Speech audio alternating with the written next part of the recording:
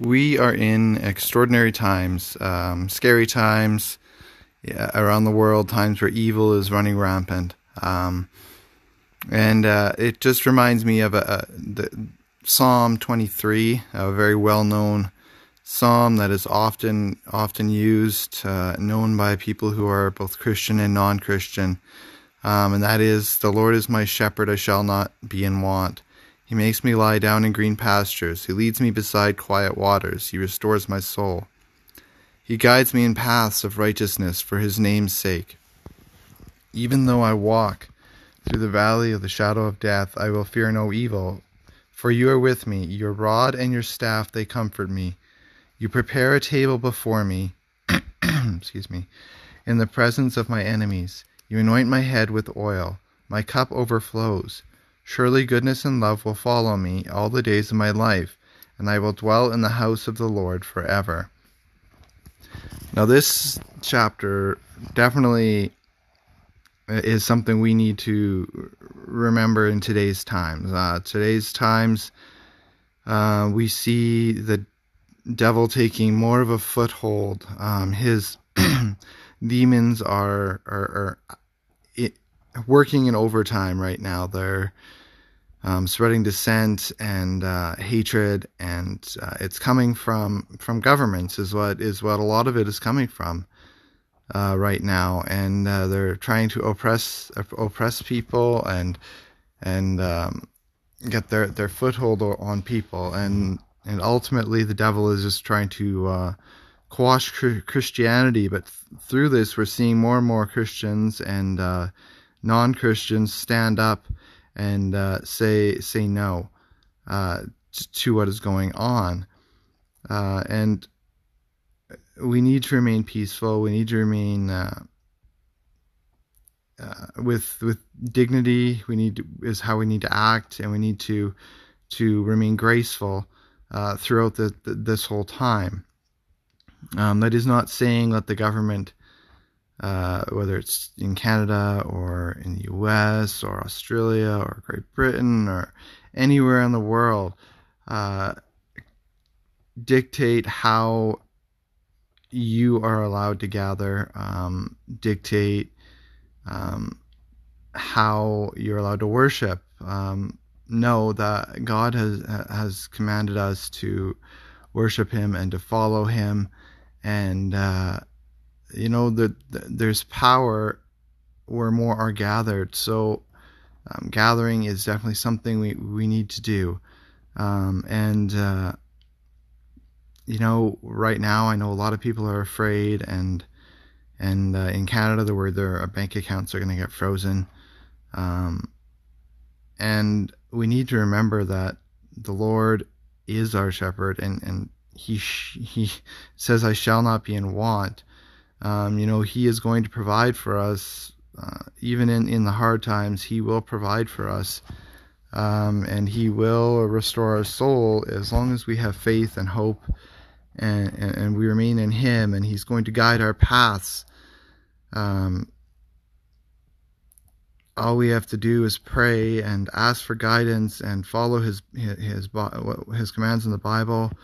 Talk to our leaders in the church, and he will guide our paths to make sure that we stay in Christ's righteousness and we're walking in his name's sake. And even though right now it seems as if we're walking through the valley of the shadow of death, because of all the dictatorship demands throughout, dictatorial, I guess I should say, demands throughout the world right now. I believe it is pushing us towards government collapse in a lot of places, civil war in a lot of places. I think we're going to start seeing that, both whether it's in the States or in Canada. Not that I'm calling for civil war, but I believe that this all has the potential to lead down that path. And I do believe that in various countries we will start seeing civil war rise up. Whether it's in like a super violent state or if it's just like a reformal state, what I've heard people refer to as a cold civil war, that kind of thing. So I believe we're already in a cold civil war. And I believe in many countries and around the world, we are in a cold civil war. We see people rising up against their government, dictatorship. And so it's dark times. It's times where we're losing rights, we're losing freedoms, and people are saying no. Christians are saying no. And I think that's important, that we continue to say no, and we continue following God and His commands. Because although we're supposed to respect the government, God has ultimately commanded us to follow Him and to follow His commands over all other commands. We need to remember to fear no evil, because the Lord will comfort us and He will guide us. He will provide the means we need to proceed, and direction we need. He's going to show us His goodness and love. I guess it says in there, His goodness and love, so that we can dwell with the Lord and be with Him. And so we need to stand strong as Christians. Together we need to stand, and we need to make sure that we're standing up for what is right, and not necessarily standing up for something just because the government says it. We need to think for ourselves and think through the eyes of the Bible, and take a look at it with those kind of glasses on, that how would the Lord think of this? How would He think of our actions? How would He think of the actions of the government, of what is going on? How is He viewing this? He's ultimately in control. He's allowing this to happen. It's working for ultimately His good. I believe myself that a lot of this is pushing towards those steps of end times. It's pushing us towards the where we're going to end up seeing more countries aligning together and becoming less of different governments into forming one government ultimately, and forcing us into using a single currency. I think that is what's going on. I think that's what they want to happen.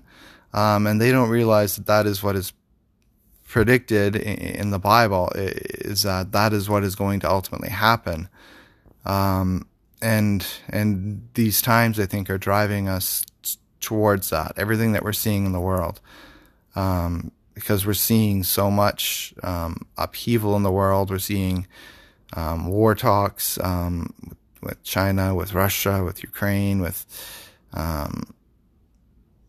many countries around the world. We're seeing upheaval of the people opposing the governments in so many countries around the world.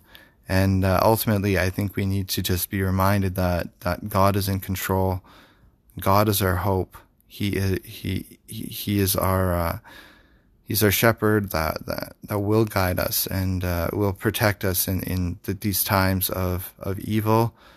And we need to just stay in prayer to be protected against his demons that are working overtime right now.